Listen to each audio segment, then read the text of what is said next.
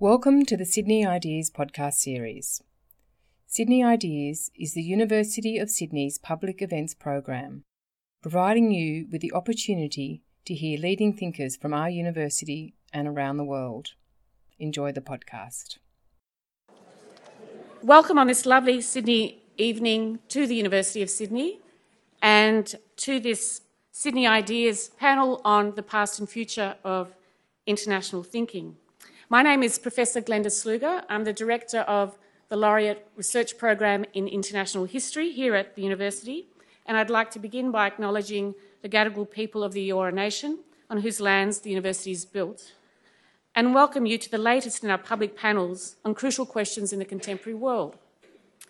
So at the research program that I direct in International History, our aim is to use the past to contribute to our understanding of the present, and to help us think through the future of international order. At the heart of that idea of international order is foreign policy and diplomacy, and I like to think that when we acknowledge and pay our respects to the Aboriginal custodianship of country, that we are involved in a form of diplomacy. Acknowledgement of country is also a recognition of a kind of thinking that takes us beyond the idea that the nation is about one group of people or identity, or that national politics are purely domestic.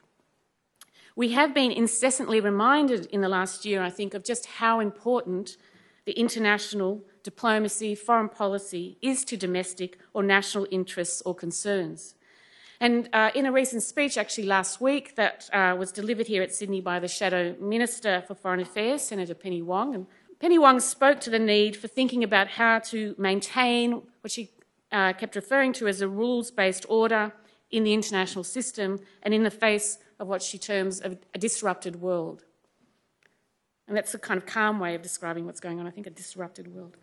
Over the next few years, the research program here at Sydney will be collaborating with the nation's best researchers in law and international relations who are here tonight to examine how deep knowledge about the past and present can help us think through the future of the world order, not only who our trading partners and security allies should be, but marking out the horizon of national and international expectations that might help steady Australia's place in that disrupted world. So tonight is part of a week-long interrogation of international history and international thinking. Not all of you will be there. You're lucky that you don't have to come every day this week. And we'll be looking into many of these themes in the study of diplomacy and international politics and institutions. And the reason why we're spending a week on it is because there is a lot of work going on in that international history space, and people have travelled far and wide, and many of you are in the audience. Thank you very much for coming from wherever you have travelled from, and for many of you, I know it's your first time on a long-haul flight. Welcome to the journey. And you might be wondering, is it worth it? Do we need to be thinking about the international? Why should we care about the past and future of international thinking? Well, references to the rules-based order we might be losing are everywhere today, on the assumption that our anxiety is about a loss of a present that came out of the Second World War, in which the United States was the central sort of hegemonic figure. And of course, even though they're rarely mentioned, that in that order there were international organisations, or are, such as the UN and IMF, as well as the idea of human rights. But I get anxious, I think, because I think there's more at stake than even just those things. As an historian of the modern era, I know that what we are losing is not just an abstract idea of rules-based order, or even US leadership, or even international organisations. It's a more fundamental idea of multilateralism that seems to me is at stake. That is, the idea that states can negotiate with a group of like-minded other states, or that states can agree that there are values above and beyond the interest of individual states. What an Australian IR theorist actually a couple of decades ago termed international society. His name was Hedley Bull. But the idea of multilateralism, like the idea of international society that Hedley Bull coined, take us back at least 200 years to the end of the Napoleonic Wars, to the Congress of Vienna of 1814, and those are just the European stories. We could argue that they might take us back more recently to the 1970s and the new international economic order and the idea that what needed to be fixed was the inequitable relation between the first and third worlds. So there are very different kinds of ideas, I think, about international society, about rules-based orders and whose interests they're made and shaped in. So when I ask, what is the past and future of international thinking, I'm thinking about both the idea that there is some kind of international community constituted out of state order and a much richer past of international thinking. And that's why tonight I really want to talk about the past and future of international thinking. I want to hear other people talking about it and have a conversation about it. I want to know what is the status of international thinking in the world today. So to help us pass these questions, I'm very glad I don't have to answer them. We have with us tonight leading voices in the fields of international law, international politics, and international history. I'll introduce the speakers now, and then they'll come up one at a time, and they have 10 minutes each to talk to you about international thinking and their own work, and then we'll have a conversation. The first speaker tonight is Professor Anne Orford, the Redmond Barry Distinguished Professor and the Michael D. Kirby Chair of International Law, and an Australian Laureate Fellow at the Melbourne Law School at the University of Melbourne, where she directs the Laureate Program in International Law. And Professor Orford has a long list of prestigious publications. Her latest book, International Law and the Politics of History, is forthcoming with Cambridge University Press. And she recently published a really interesting piece in the London Review of Books blog, if you want to go and have a look. And she's now writing there more regularly, so I think it's a good place to go to catch up on what one of our greatest international legal thinkers is thinking. Professor Chris Rowe-Smith, who is Professor of International Relations at the University of Queensland and a Fellow of the Academy of the Social Sciences in Australia, and he has just published with Cambridge University Press on Cultural Diversity, International Theory in a World of Difference. And I have been meaning to tell you that I think that's a fantastic title. Professor Chris Rowe-Smith is also one of the important people working with us here thinking on the future of international order. And Professor David Armitage, who's come all the way from Boston, the Lloyd C. Blankfein Professor of History and former Chair of the Department of History at Harvard University, where he teaches intellectual history and international history. His recent book on civil wars is being translated into many, many languages, and a bestseller, correct? And also he's known for his essays on the foundations of international thought, amongst many other books. And Professor Patricia Owens, who's come all the way from the UK, who's Professor and Head of the Department of International Relations at the University of Sussex, after holding positions in London and Oxford. And her most recent book is Economy of Force, Counterinsurgency and the Historical Rise of the Social. But she's also published other really important studies on IR and thinking about war and politics, including a fabulous book on the thought of Hannah Arendt. And she will also be speaking at Sydney University on Monday next week. And she's also developing a new project on women in international thought that's very important and involves a number of us here at the university. So each speaker will speak for 5 to 10 minutes, and then we'll open up for conversations and your questions. So save them up, please, and a warm welcome to all our speakers. Well, many thanks, Glenda, for the invitation to be here and the introduction. As Glenda has noted, I am a scholar of international law. So in a perfect world, these opening 10 minutes I'd use to explain what international law is, what it does, why it helps us not only to think about the world we live in, but to solve problems such as the rise of xenophobic nationalism or authoritarian populism. But I guess if we agree on one thing here, it's probably that it's not a perfect world and things aren't quite that straightforward. So what international law is, what it does, how it frames what we understand about the world and how it shapes what we think we can do about that, is really what my scholarship tries to comprehend. In other words, those deceptively straightforward propositions about the foundational object in my field, international law, is, I think, what's at stake in much scholarship that touches upon international law today. So as this panel is part of a broader week-long conference on the theme of what is international history now, I wanted to try and focus particularly on how engagement with historical work is key to this task of grasping the nature and function of international law today, and in doing so to make one caveat, which is this, that it's vital, even for those outside the field of international law, to understand that everyone who engages with the past of international law is caught up in this process of shaping what we take international law to be. So scholars historicising something that they call international law are producing, rather than simply reproducing, a present object called international law through the narrating of that history. So how then is the past relevant to comprehending the present of international law? So in one sense, international law has always engaged with the past. So that's because international law is a form of knowledge, a discipline, a profession, a language game, an argumentative practice, and a set of institutions organised around interpreting past events, past incidents, past texts, past concepts, and past conduct. And it does that as part of a process of justifying present decisions or present actions that may affect the future as precedent or legislation. So the transmission across time of concepts, ideas, precedents and interpretations is core to the work that we do as international lawyers. So all of us who are involved as teachers or as students or scholars of international law are involved routinely in engaging with material from the past.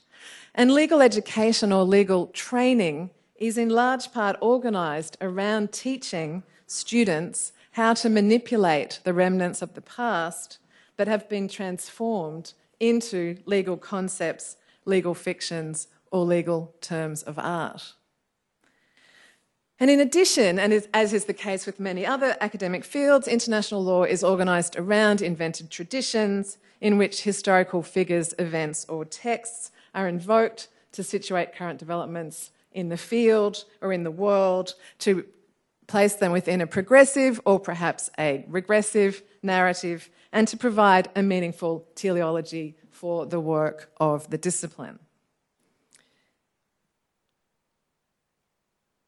That work of narrating histories to define the tradition of international law is ongoing. And so, for instance, during the period of formal decolonisation, we saw scholars turn to history to place newly independent states within that longer narrative. And here the work that David Armitage and Jennifer Pitts have done recently to recover for us the full or a fuller archive of the writings of C.H. Alexandrovitz is really vital to thinking that through. So, international law, in a sense, has always been and will continue to be engaged with the past. But I think we entered a new phase, let's say a second phase for the purposes of a 10-minute overview, but a second phase, for argument's sake, of engagement with history during the 90s. So we often hear this described as the moment when international law took the turn to history. Or to put this in somewhat more dramatic terms, as some of my colleagues have, this was the beginning of a battle for the soul of international law being played out on the field of history. So we all like a good battle, I think. The revolutionary character of this recent historically minded work wasn't so much that it engaged with the past, but that it did this in a more self-consciously historical fashion and with the aim of engaging in a critical rethinking of these progressive narratives for the field. And this ushered in a hugely dynamic period in which the study of materials from international law's past began to be undertaken not only by international lawyers engaged in more traditional scholarship, but also by international lawyers thinking critically, as well as scholars in legal history, world history, global history, imperial history, colonial history, the history of human rights, intellectual history, philosophy, international relations, post-colonial studies, and critical geography, and many key players are in this room. And scholarly interest in the question of whether, and if so how, the imperial past is relevant to the internationalist present grew dramatically, leading to rich and overlapping conversations about the histories of international law, international relations, empire, political economy, and international organisations. So I think we've now entered a third phase in which a sense of history and of time has re-entered the field somewhat more dramatically. The sense that liberal internationalism represented the end of history really dominated the field of international law for much of the past few decades, and to a degree survived up until perhaps the last few years. While some critical scholars sought to unsettle this, much of the discipline, the profession, and the field continued to be organised around ideas of progress, or barriers to progress perhaps, towards a rules-based international order. So international law may have been a discipline organised around other people's crises, but it itself wasn't in crisis. And in a sense, we've entered that world that Scott Hamilton recently, quoting Foucault, has called a one of indefinite governmentality, a world of organised around sovereign states, in which we understood ourselves to be in a space of political temporality in which states and the state system had no foreseeable or predetermined end. So today, I think a sense of time has re-entered that story, both through an external and an internal sense of rupture. The external sense results in part from the interrelated climate, refugee, financial, security and food crises of the past decade, which gave a new urgency to questions about the direction of projects of international law and order.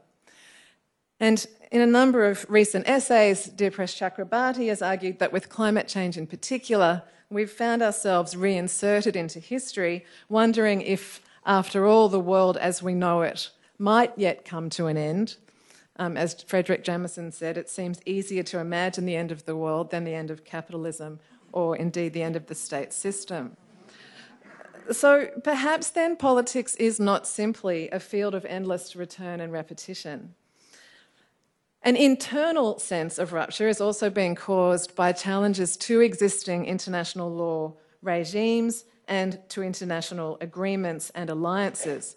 We could think of the familiar examples of Brexit and Trump's challenges to NATO, to NAFTA, to the Trans-Pacific Partnership, to the agreement with Iran, but also numerous states now challenging or withdrawing from investment treaty regimes, the International Criminal Court, and even the European Convention on Human Rights. So in this new phase, engagement with historical work is vital to grasping the nature of international law and its historical and current role, to seeing how certain institutions, practices, concepts, distributions of resources, and ideas about time have come to seem inevitable, normal, and natural, to make those things seem strange, to see what has to be undone, but also to see what should not be taken for granted.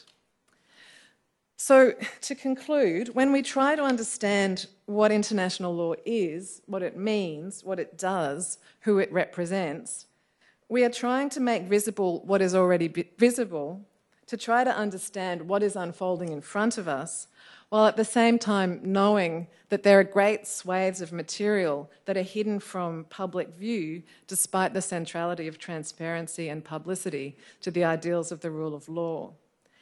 And we do all of that knowing that international law is an open-ended and adversarial field in which everything is in motion, that what counts as a source of international law is in motion, for whom and why, what counts as state practice for the purposes of determining custom, what counts as a treaty, what counts as a rule, what counts as an exception, who makes the law, who maintains its archives, whether the situation we're in is radically new or one to which existing precedents apply, are all in play.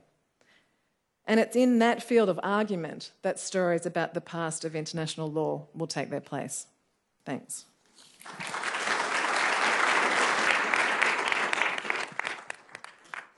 I wonder if you could say a bit more about, that really interesting point you made about external rupture and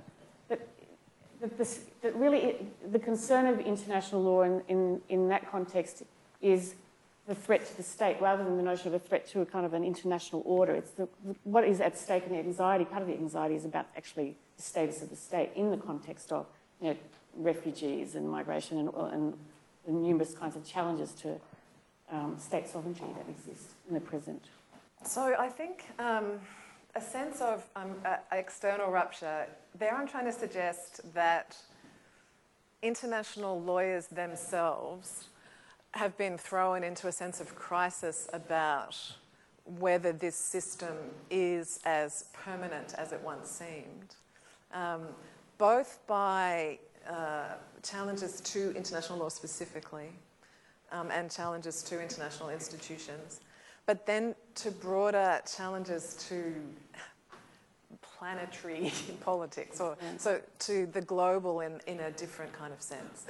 And there the challenges are perhaps in some ways more familiar to international lawyers. So in a way, international law would be a field that understands itself as capable of solving problems, for good or ill. And so then some new crises just give some more work to do. So on some level, that would have been something that you might expect to see refolded back into the story reasonably swiftly. So now we can turn food insecurity into a problem that we can solve, and in doing so, kind of take that into this ever-expanding jurisdiction.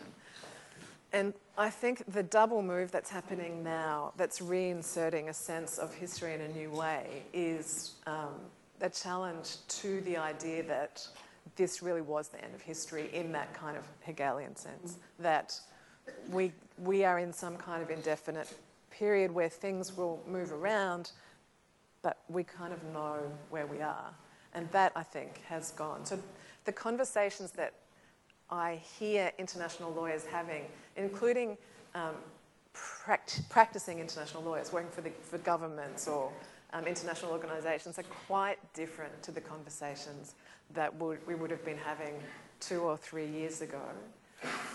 And someone like me, who's a bit more wacky, so who is much more now likely to be invited into conversations about strategy than might once have been the case. So it's as if there's really a sense that we don't know what's going on exactly.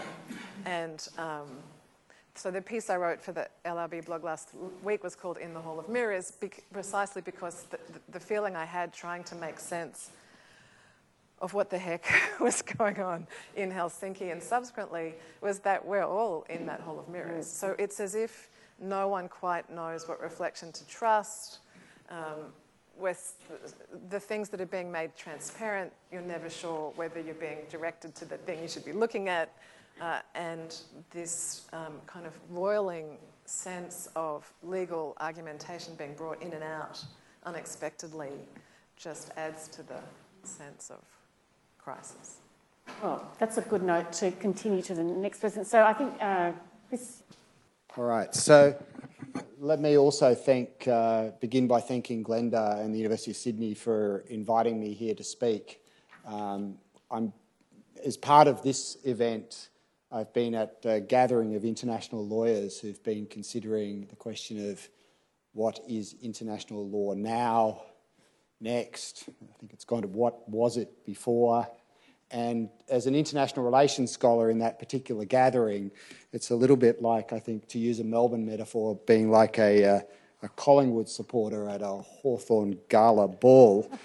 But all I can say in that respect is that I'm quite used to that because I'm an international relations scholar who plays around also with international law, with political theory, and in my most recent work, with anthropology and sociology. So international relations is often described somewhat pejoratively as a magpie discipline, and I'm the sort of magpie that's constantly swooping you in that respect. So I'm the magpie's magpie. But what I wanted to do now is to reflect a little bit on how I see the relationship between the field of international relations, which is my home base, and the study of history and the question of what international history might be. Now, for an international relations scholar who works on questions of international order, that's a crucial question, because when our shadow minister speaks about worries about the future of the rules-based international order, which I have to tell you is a language that all foreign ministers of Western democracies are using at the moment, fear for the permanence or durability of the rules-based international order, we're meant to all understand exactly what is meant by that term. But not only are there conceptual questions regarding what a rules-based international order might be, but there are also profound historical questions that are attached to that. We can't begin to think about the future of the rules-based international order if we don't have some sense of the history of that order, where that order came from, what form it took, what social and political dynamics were responsible for its evolution over time, what crises has it experienced before, how resilient has it proven. All of those are questions that engage international relations scholars who are interested in questions of order with history. So for me, I take this as imperative that international relations scholars engage history, but I also find it somewhat liberating, because for those international relations scholars in this room, and I can see at least one, two maybe, another on the podium, international relations scholars have a record of profoundly bastardising history.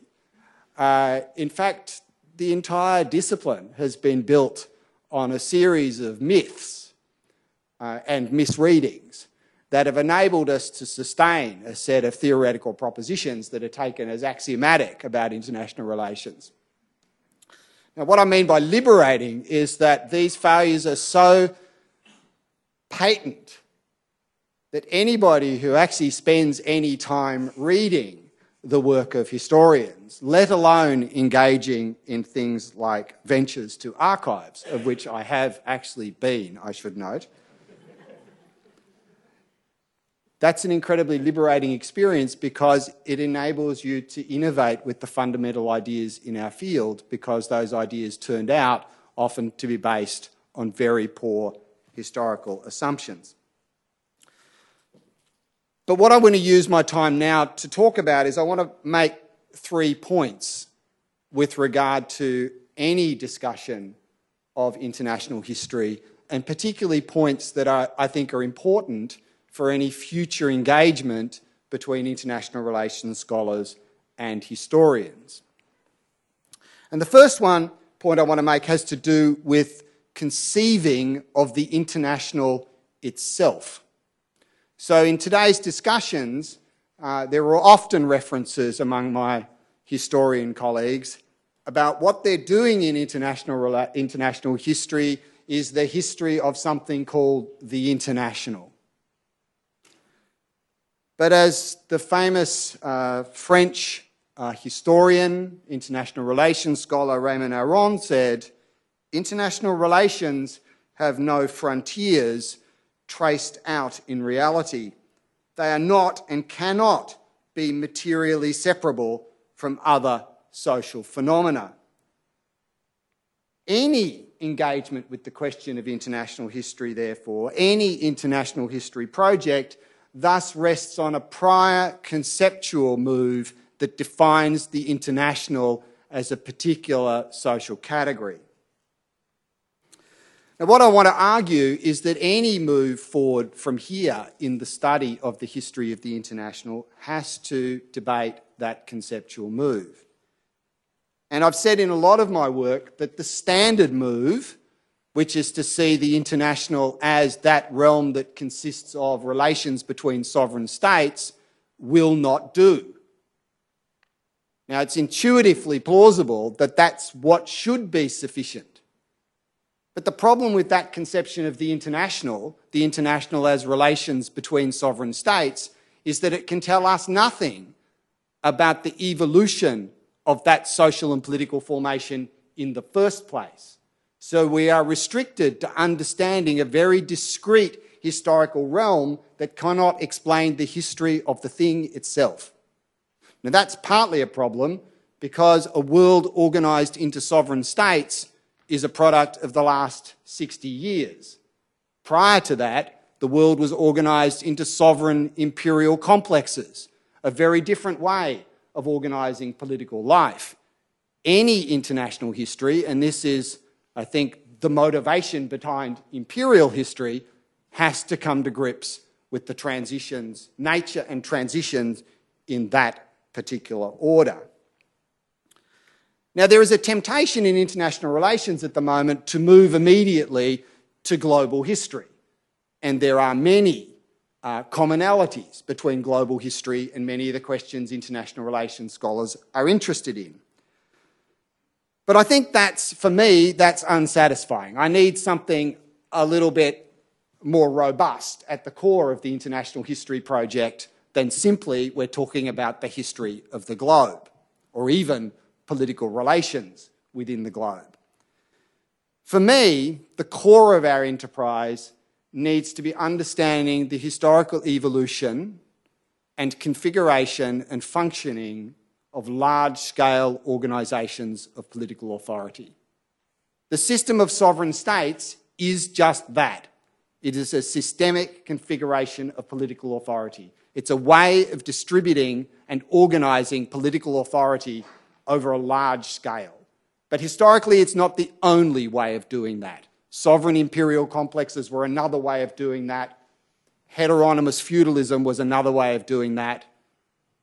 And if international history is to have any meaning for me, it should focus on the evolution of those ways of organising and distributing political authority, which can encompass the traditional focus on the sovereign state, but it can also be more than that, and it can also provide signals and cues to thinking about how the system of sovereign states may transform in the future.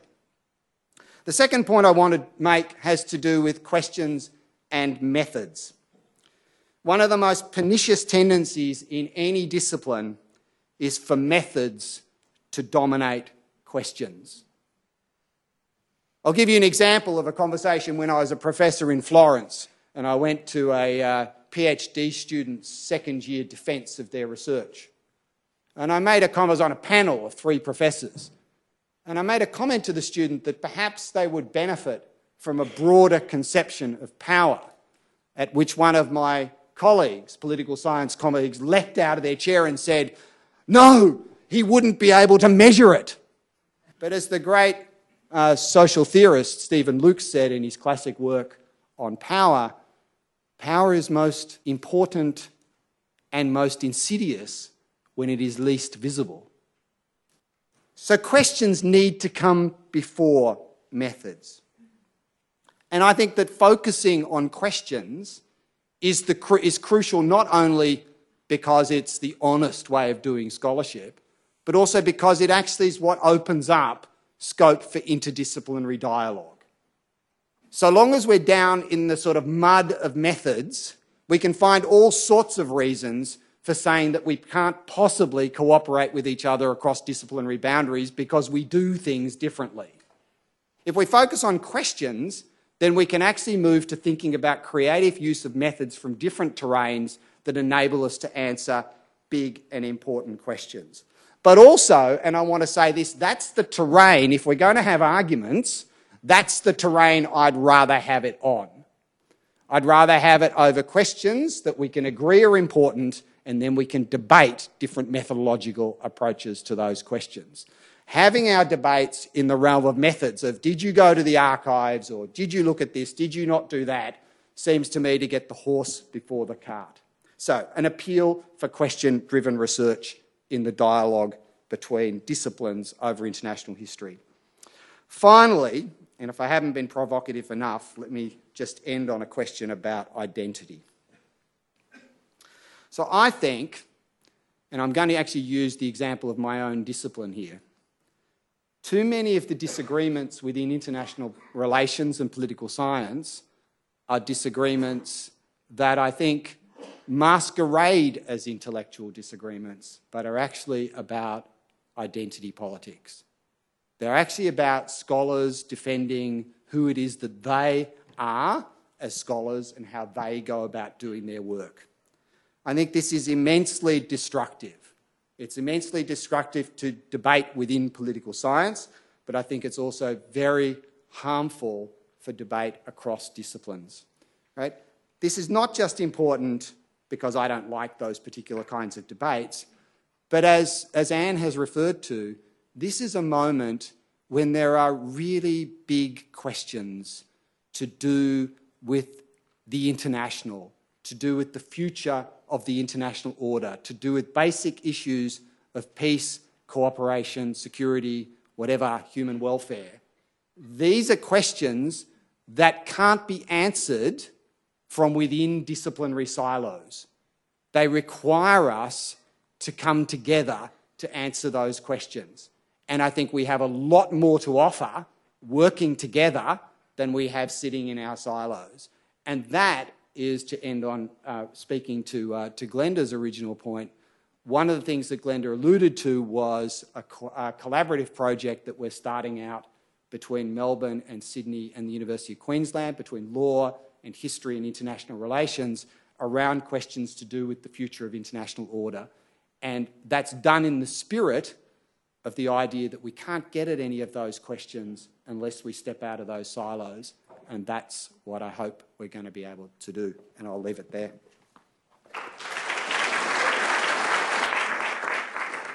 David. An historian who enormously values the conversations he has in person and over space and time with colleagues in international law and international relations and political theory. So a rather unusual historian, perhaps, but one I hope very much in the spirit of the collaborative discussion we're having this evening.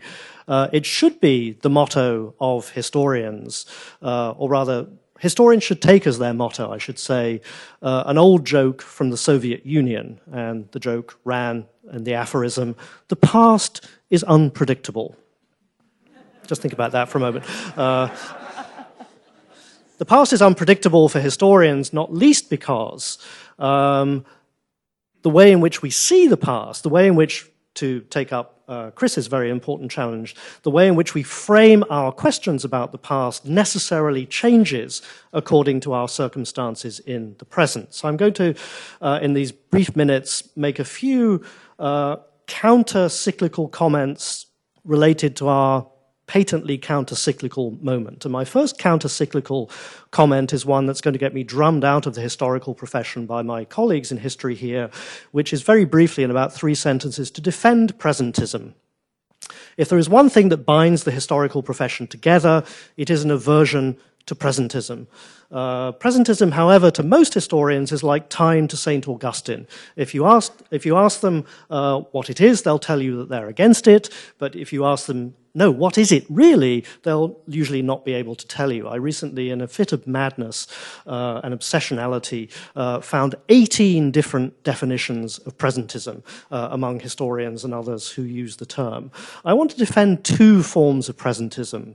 One is the form of presentism famously associated with the Italian historian and philosopher Benedetto Croce, who famously wrote in the usual English translation that all history is contemporary history, by which he meant that all the history that we write as historians is written in the present and for the present. And we should effectively admit that at every point, that we are writing in the present, but also for the present. That I think is a very important form of presentism that we should be aware of, that current concerns, they may be the current concerns within a disciplinary community or scholarly conversation, determine the questions that we ask and indeed in some ways the answers that we find to them, but also that changing circumstances around us shape the questions that we decide are important as historians. I think of this also in a rather less philosophical vein as the disco ball theory of history. That as a disco ball turns in the light, the flashing of its light illuminates different areas, different questions, different materials for us as history turns. So that's one form of presentism, how the present alerts us as historians to new questions and problems. A question like, for instance, what is this rules-based international order? What do we mean by that? What have others meant by that? How is a rules-based international order, in fact, liberated and facilitated a great deal of rule breaking and unruliness on the part of those who have most vociferously supported such a rules-based international order. So that's one form of presentism, how current circumstances will change our questions. Another form of presentism is what my colleague in History of Science at Harvard, Naomi Oreskes, has recently called motivational presentism. That is, the current concerns that weigh upon us as individuals and as scholars determine where we place our own individual energies. It might be for very specific reasons within our own academic careers or advancement, or it may be the urgency of the very present itself.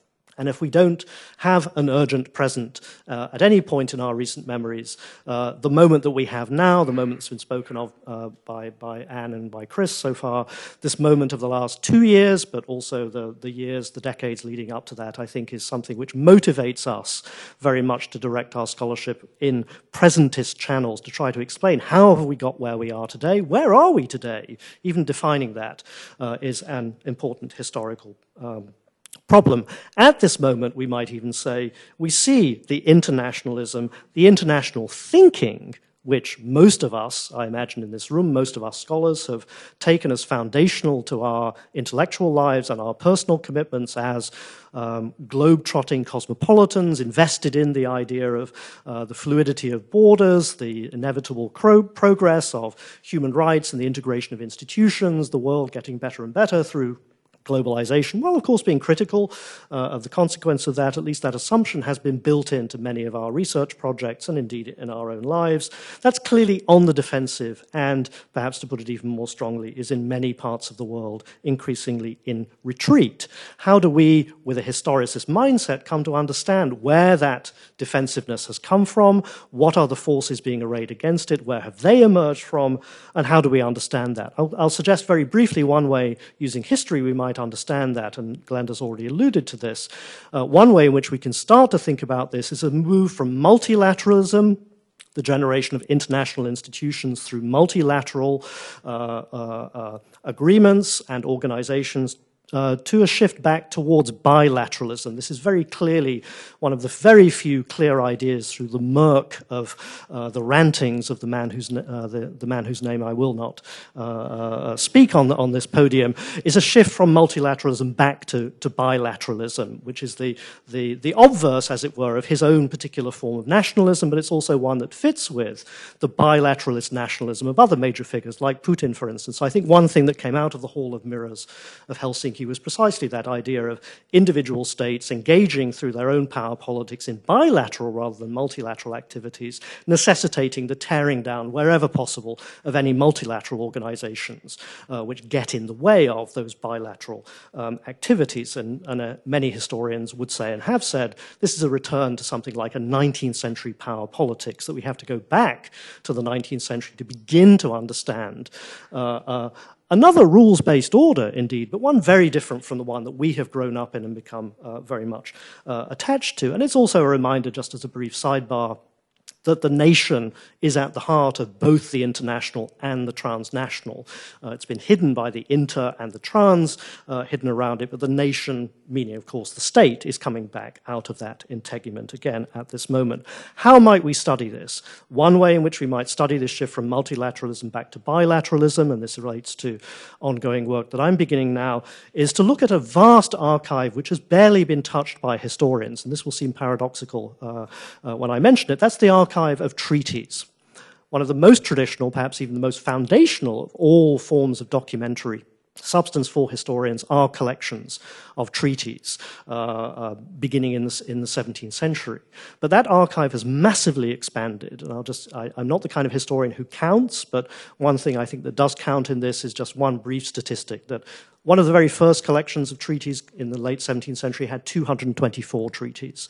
The League of Nations treaty collection from the interwar period has 4,000. The UN treaty database at last count had 250,000, and 7 or 8 treaties are being added every single day to the UN treaty database. So that explosion from 220-some in the late 17th century to more than 250,000 in the early 21st century is a massive expansion of both multilateralism and bilateralism, but also for historians it's an amazing playground, an amazing textual playground of documentary evidence which can be analyzed, both for its language and also for the suturing together of a rules-based international order. Those treaties are the ligaments of that rules-based international order. And just to sharpen that for the moment, both Brexit and the crisis of the orange asteroid in the United States and its impact upon the world can be summarized synecdochally by coming back to treaties. Brexit is a treaty negotiation. It's a treaty negotiation in reverse out of the treaties which brought the UK into the European Union and to create a new treaty, perhaps, if ever, between the UK and the EU. But it all comes down to Article 50 of the Lisbon Treaty. That's what the enormous, boiling, and ultimately probably utterly destructive crisis, self-destructive crisis going on in the UK is about at the moment. It's about Article 50 of the Lisbon Treaty. Trump's assault on NATO is about Article 5 of the foundational treaty of NATO. His disruptive comments about would American troops go to fight for Montenegro is effectively saying that pact of mutual defense in Article 5 of the NATO treaty is something that we in the US would tear up. This comes down to that treaty-based system, and we, I think, really need to understand how that was elaborated, what those materials are, what the implications of that are. And that's just a reminder, just to wrap things up, that the international, of which we've spoken, was originally a juridical category. The very word, like so many other words, was coined by Jeremy Bentham, the English philosopher in the late 18th century. And he coined the term international to describe a form of law which he described as the mutual transactions of sovereigns as such. Interestingly, he didn't say sovereign states as such, though that's clearly what he meant. But we might think of this in broader terms of sovereigns as such. Those sovereigns in the early modern period, and indeed into the modern period, include corporations, as well as what we think of as states, includes indigenous peoples in many parts of the world, though not in most of Australia, for instance. So to think about systems of sovereignty and their interactions is to think about the international, but it's only contingently, as Chris points out, to think about states within that. And thinking about this in historical terms, I think, is to bring us back to the title of this panel this evening, which is The Past and Future of International Thinking. I think if we take the history seriously, and as presentist historians, taking history seriously to help us to understand the present in order to chart various paths towards the future, the way to think about the future of international thinking is precisely to go back to its past. And that is the job of historians and of fellow scholars who engage in this collaborative enterprise of taking a critical view of the current international system, however we may define that, to put that into historical context, to look for analogies and also disanalogies. But the tools of history, I think, are going to be enormously important in pointing the way towards the future. Thank you. I love how now we have these two metaphors, the Hall of Mirrors and the disco ball.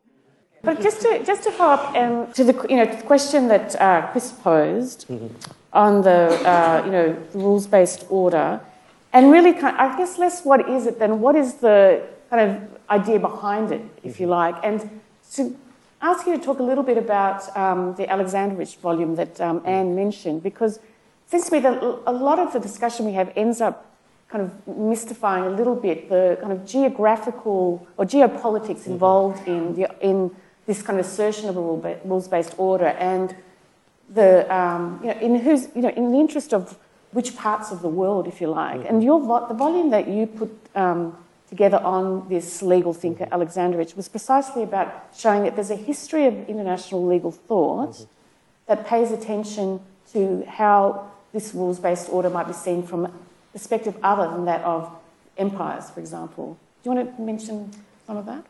Without getting into too much detail about Alexandrovich, a thinker from Central Europe who ended up in Madras in the 1950s and from there began to elaborate really a theory of overlapping and successive world orders from the early modern period through the period of his own time, which could allow him to construct one of the very first narratives of global history constructed by any historian in the 50s and 60s, but around the succession of different international legal orders, imperial and post-imperial, mid-imperial in the early modern and through to the 19th century, and to rethink world order through empire, using history as a critical tool for his own present in the era of decolonization. And I think that one of the important lessons from that he put forward, and we use this actually as the epigraph of the book, is the past can teach us things which the present cannot. That to look back to the origins of our own discontents or our own conceptions of rules-based orders, which may themselves contain within them not just the traces of earlier orders. So I think it's actually a myth for us to say, I mean, I agree absolutely with Chris that the state-based order is very recent, 50, 60 years at most, but we shouldn't only think of that as the successor to an empire-based order. Empire is with us all over. When you make a welcome to country here, that's a recognition of the continuing theft of land through colonial dispossession. Empire is everywhere around us. Imperial orders are everywhere around us. These are interlocking and not successive, but interacting orders still in the present. One does not replace the other. Each is interwoven with the other. So a rules-based order can benefit one set of actors, but then it becomes an unruly, disruptive order for others. So we should not be surprised about the moving tectonic plates which is happening before our very eyes at the moment. This is not the result of the Brexit vote and the 2016 election in the US. One can take this back all the way through, at least to 1945 and probably earlier. The Orange Man and the Brexiteers are symptoms, but they're not causes of what's going on at the moment, and they sharpen our attention to that. But as historians, we have to say, well, what angle of vision? Is it 50 years? Is it 150 years? Is it 500 years to understand our current crisis? We don't know yet. Thank you. Thanks, Glenda, for inviting me onto the panel, and all of you for coming. It's lovely to be here. It's really an enormous honour as well to be on this panel with each of these great scholars, all of whom have influenced my work. We've been given a really wide brief to speak about what our discipline might tell us about the international present, the relevance of international thinking today, in the context of the rise of nationalism and the apparent decline of international collaboration and institutions. As Glenda noted, I'm a scholar of international relations based in Sussex, England, Brexitlandia. In Europe, so depressing. In Europe, as in Australia, I think IR is an incredibly diverse interdiscipline. Its practitioners seek to understand the meaning of one magnificent and irreducible fact. This is the fact of worldwide political plurality, that there is not one, but many and many different kinds of polities existing and interacting in this world.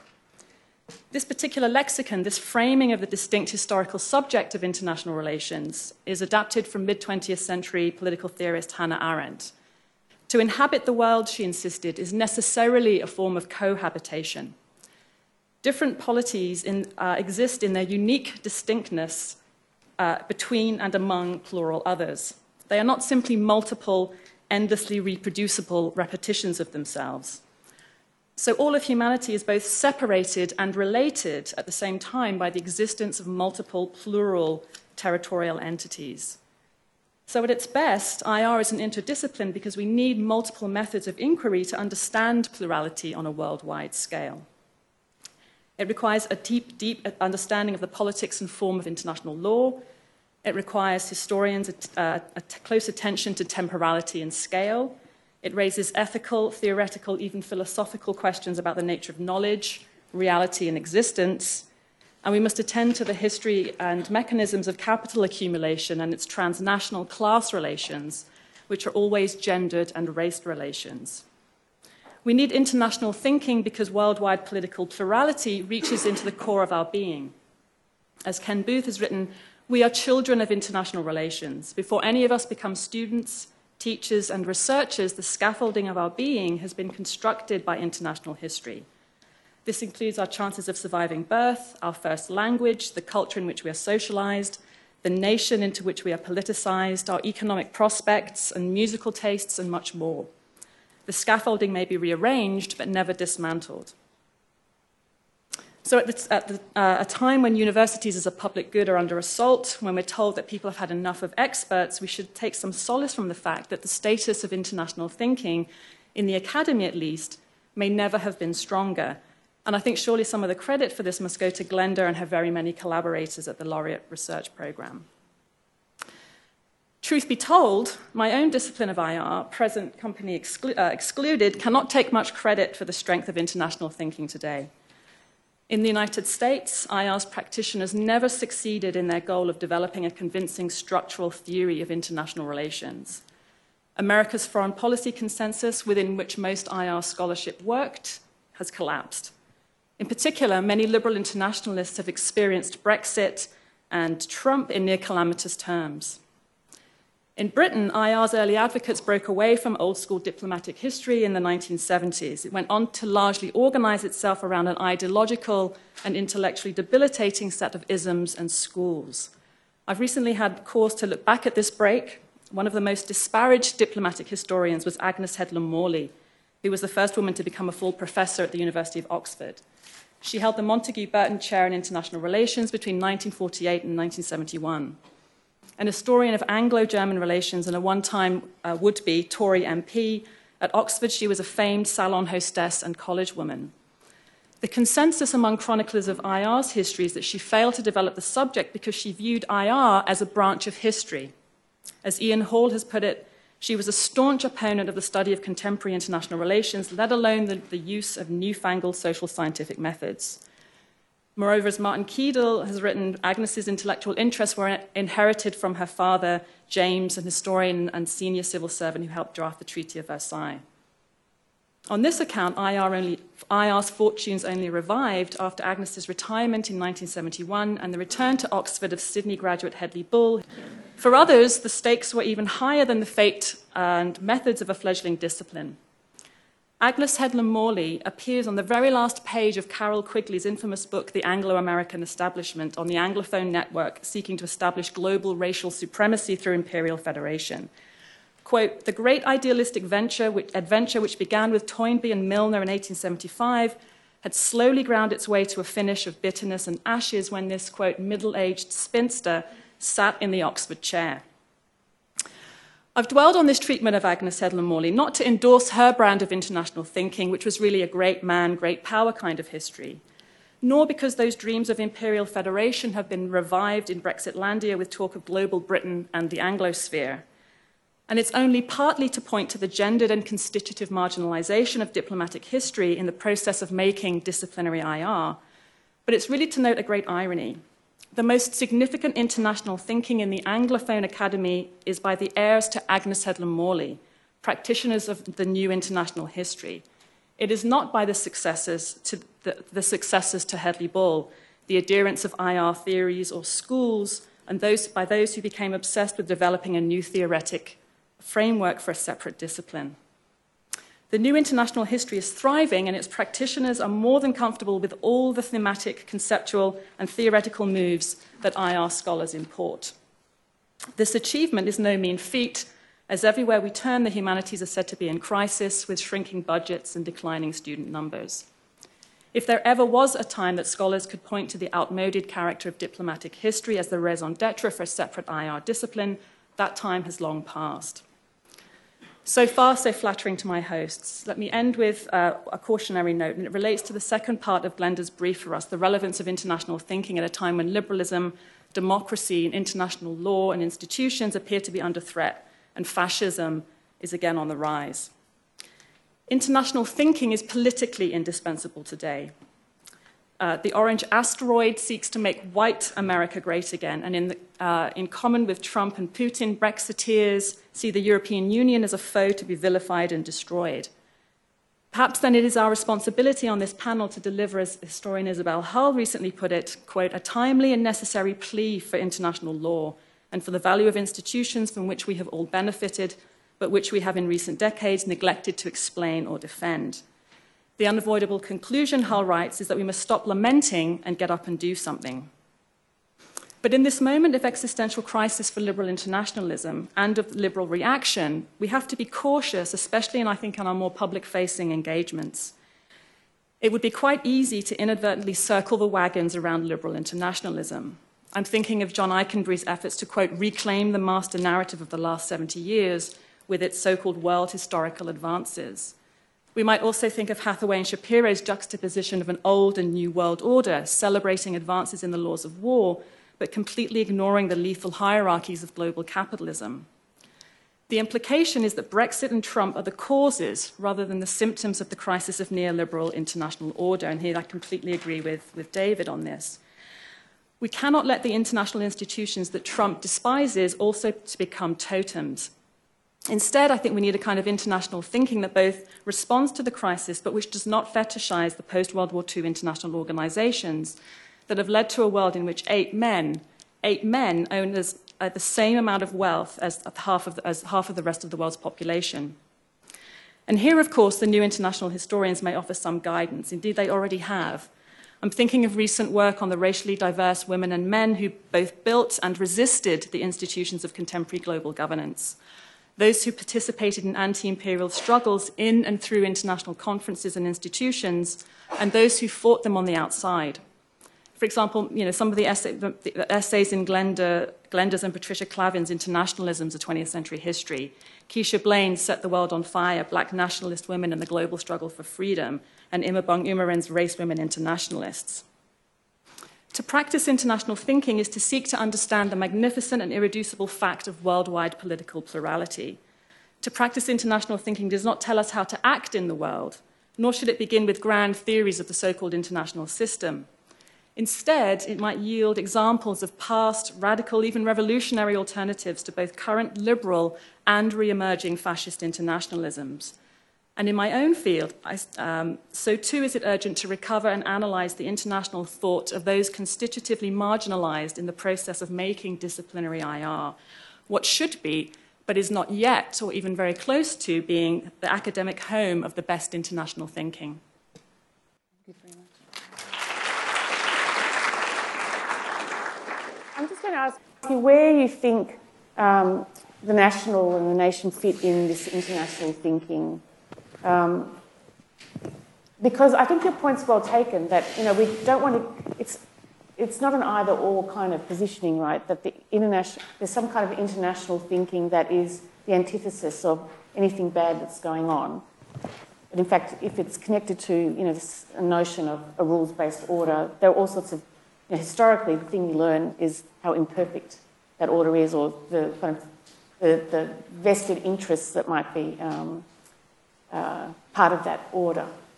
So, do we need to think about, given that nationalism is also one of the concerns of the present, where do we put the nation and the, or do we go to sleep? Yeah.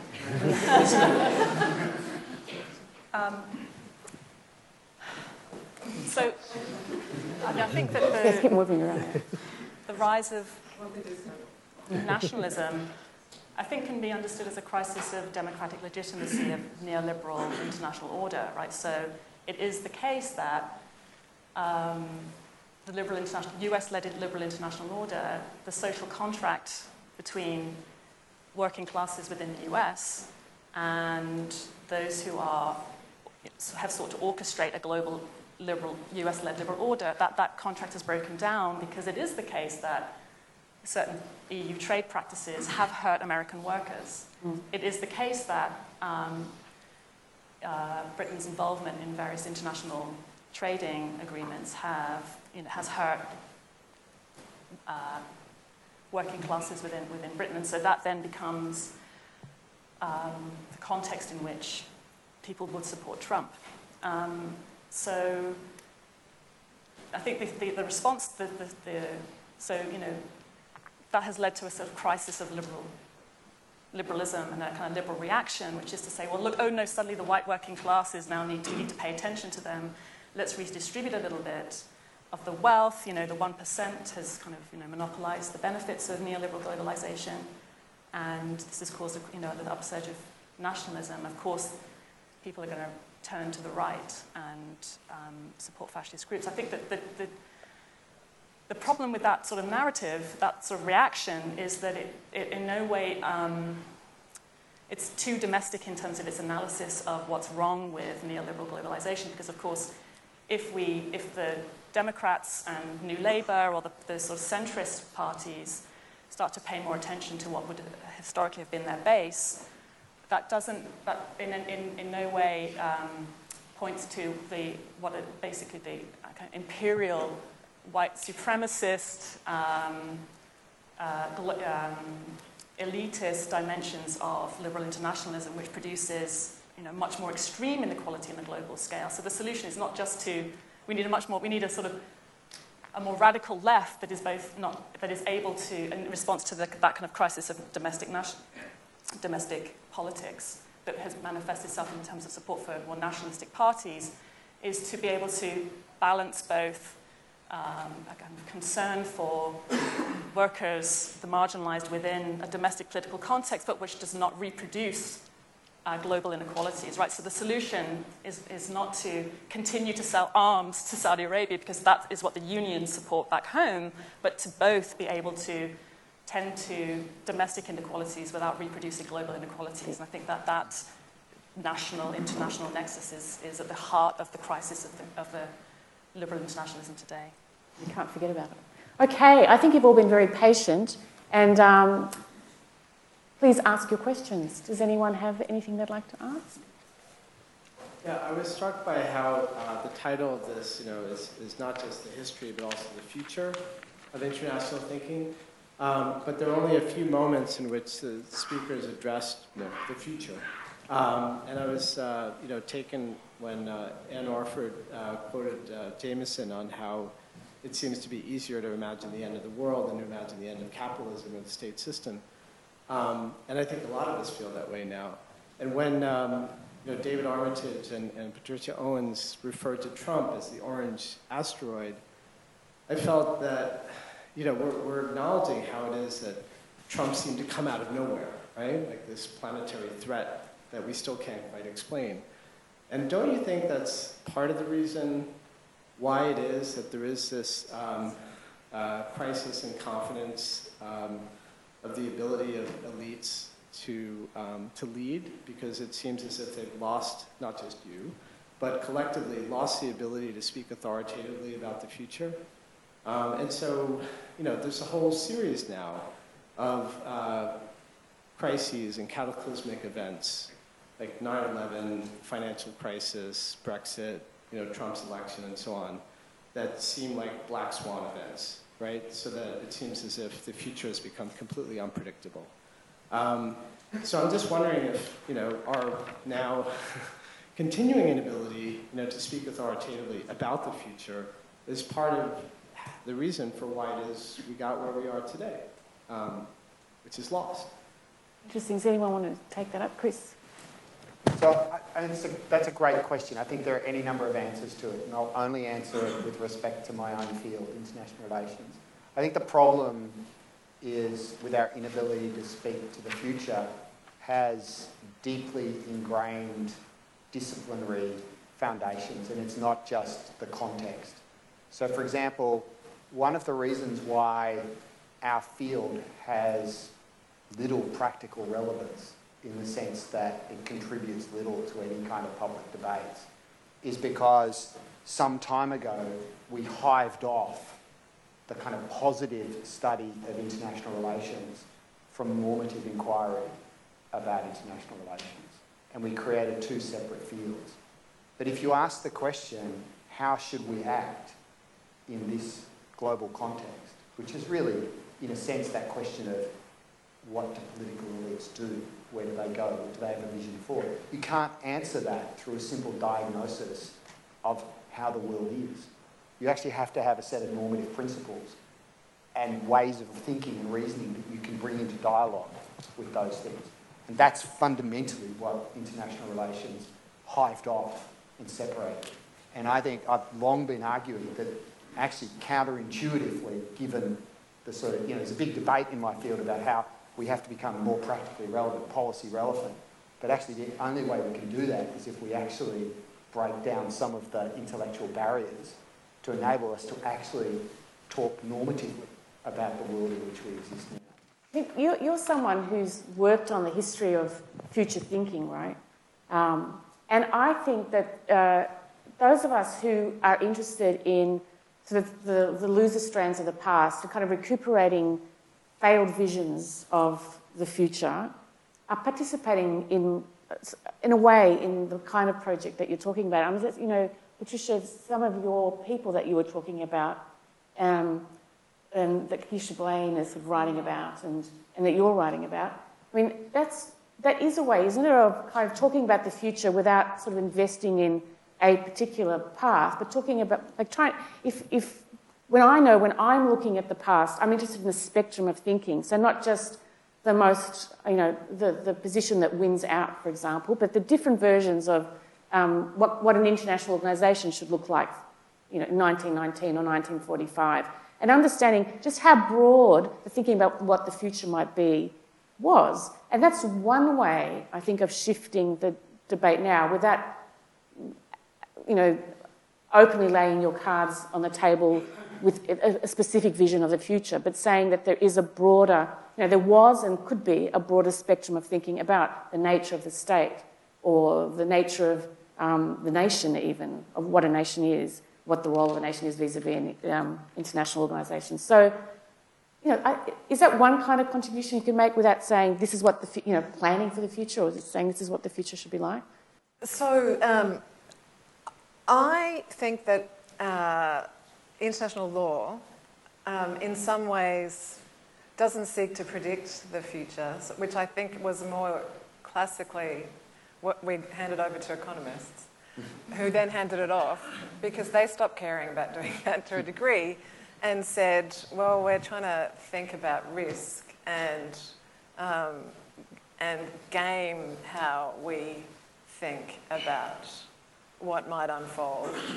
And it seems to me that international law has not only taken that up, so I'm finishing, after the book I'm finishing another book on international law and economic ordering that tries to say that economic thinking has much more profoundly invaded international law than we really realise. So in a sense, what we talk about when we talk about the history of international law is a history of something that is over, and international law is now something else.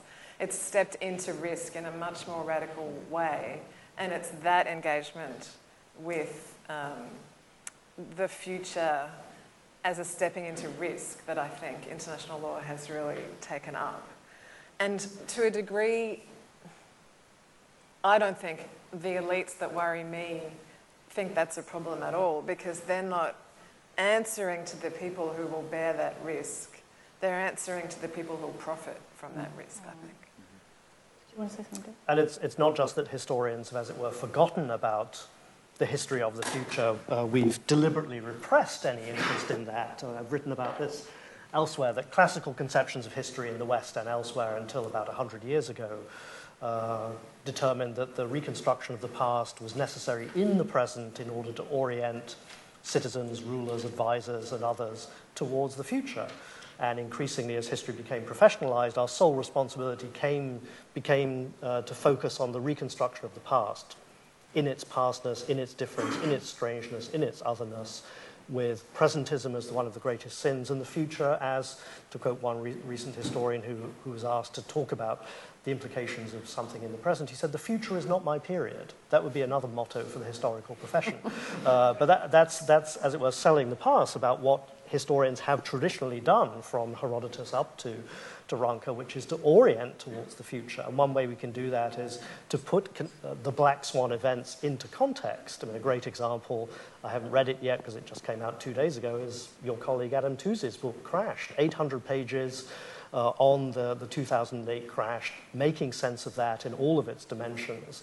That's a kind of hot take for historians. It's only taken 10 years to produce an 800-page book on that. But that's going to help us to orient ourselves towards explaining the next such, or preventing even, at least orienting ourselves towards the possibilities of imagining this as not something that comes out of nowhere.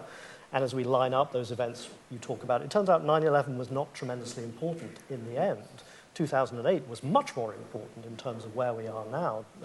9/11 was not the cataclysmic event we thought it was, except for the generation of Islamophobia and the extension of the forever war, and so on. It had its consequences, but they're not the consequence of the act itself, it's reactions to that act. But 2008 is the larger context of where we are now. I also think we for instance, miss the significance of Milosevic. I think we want to trace a genealogy of Trump. Milosevic is a really great place to start, and not just because of the hair. Anyway, I can elaborate that in a different context, but there are other pathways to the present which can help us think a little beyond the present into branching futures in that direction, multiple futures, just as we have multiple pasts. I was thinking about thinking more than international, because I'm still not pretty unclear about international, I guess, but that thinking happens in a place and in a body. And so I guess I'm wondering for you guys, because I still am kind of struggling with the abstracted nature of the international and what international history is or might be, whether you could reflect on the actual kind of specific textures and examples or cases that it is that you're transacting when you're talking about the international. Because I suppose the other sort of thing that struck me when David Armitage was talking about presentism is that historians don't often take localism maybe as seriously as they could and should. And that it's often within very local sites that particularly interesting politics around, say, treaties, which I'm interested in the Indigenous context, are generated. And whether or not that constitutes a real international or an unreal international, I don't know, but I wondered if you might be prepared to reflect on that a bit. I think of it another way, that, we can all label our work in different ways, but, my PhD was on a place called Trieste, right? So very local, and it was about how one understood the interpretation, the dominant interpretation of what had happened at Trieste and why it was a problem, and how problem with the border between Italy and Yugoslavia, and what that told us about ideas about sovereignty and difference and identity in the 20th century. So the point was you couldn't understand that local place without understanding the role that both national policies and international policies had played, because during the two world wars there had been various forms of occupation, Allied occupation, and imposition of governance and ways of behaving and uses of identity politics that reinforced nationalist politics on the ground. So trying to, at the time, the only metaphor I could think of was onions, peeling the onion, but trying to understand the local was inevitably, in that context, international. Now, you might want to say that, but you're even saying it yourself, that local treaties have this kind of international context. Now, you could write it as a national or a local history, but in my case, no one actually offered the framing of international history.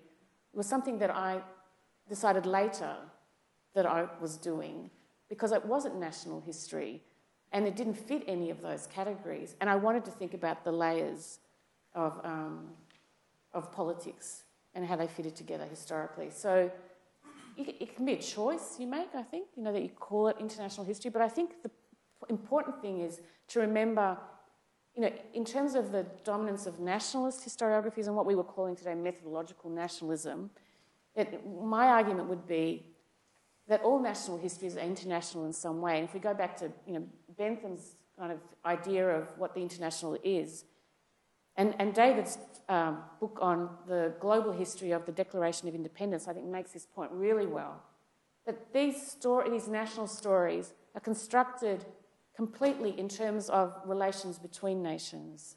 And you understand the Declaration of Independence, it's shifting in significance if you understand that it starts out as a way of telling a story to other nations and other sovereigns and other sovereignties, and only later becomes a national story in the way David has told that history. So, but you could still be a national historian and make that point, but I make it as an international historian.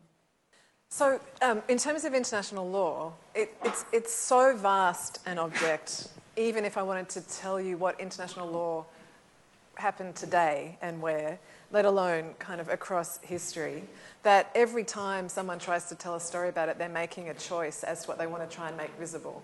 But with that choice in mind, one example that I wanted to mention, because it's kind of in conversation with the Brexit story, is a kind of brilliant piece that Philip Allott published. So he is a former Foreign Office lawyer, now a retired professor at Cambridge, who wrote a piece recently about being the Foreign Office lawyer who had the responsibility between 1971 and 1973 for negotiating British accession to the EC, as it then was. And he says, it's just such a great and weird piece, in light of also the way in which there's this enormous mourning for what's past.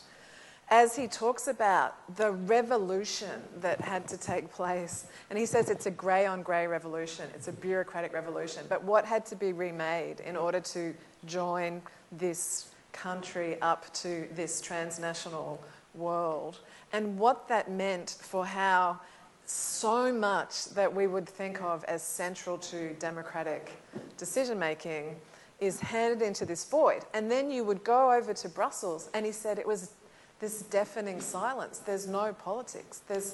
And so everything's been handed into this space, and he just describes it as silent.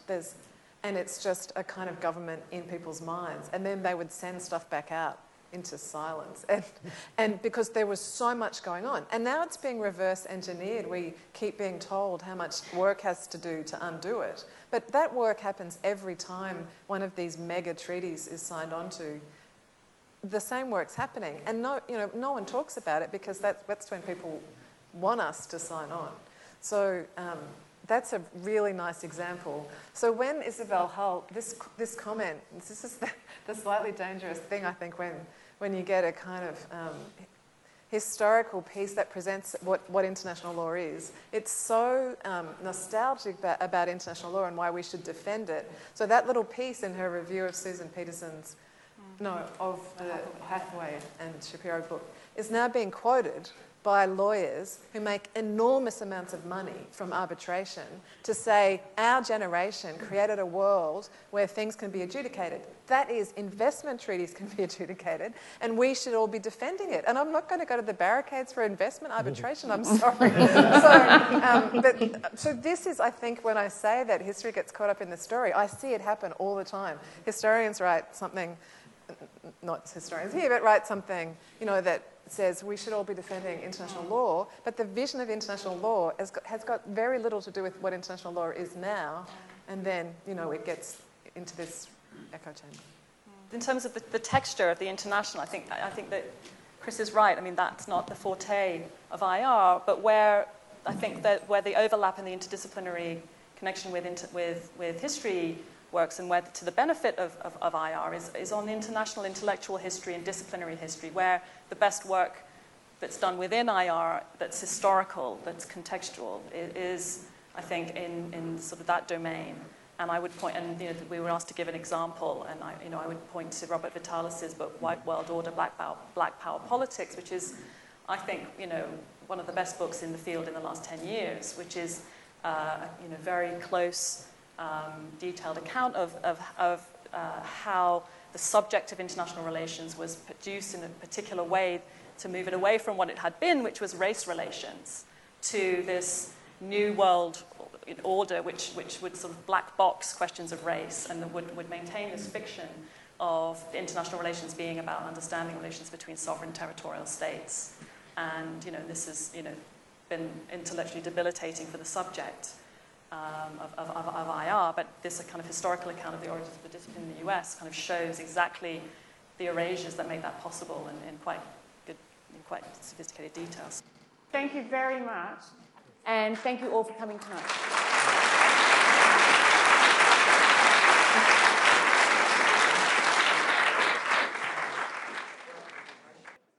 Thanks for listening to the Sydney Ideas podcast series. For more information about our upcoming events or to listen to more podcasts, head to sydney.edu.au/Sydney_ideas.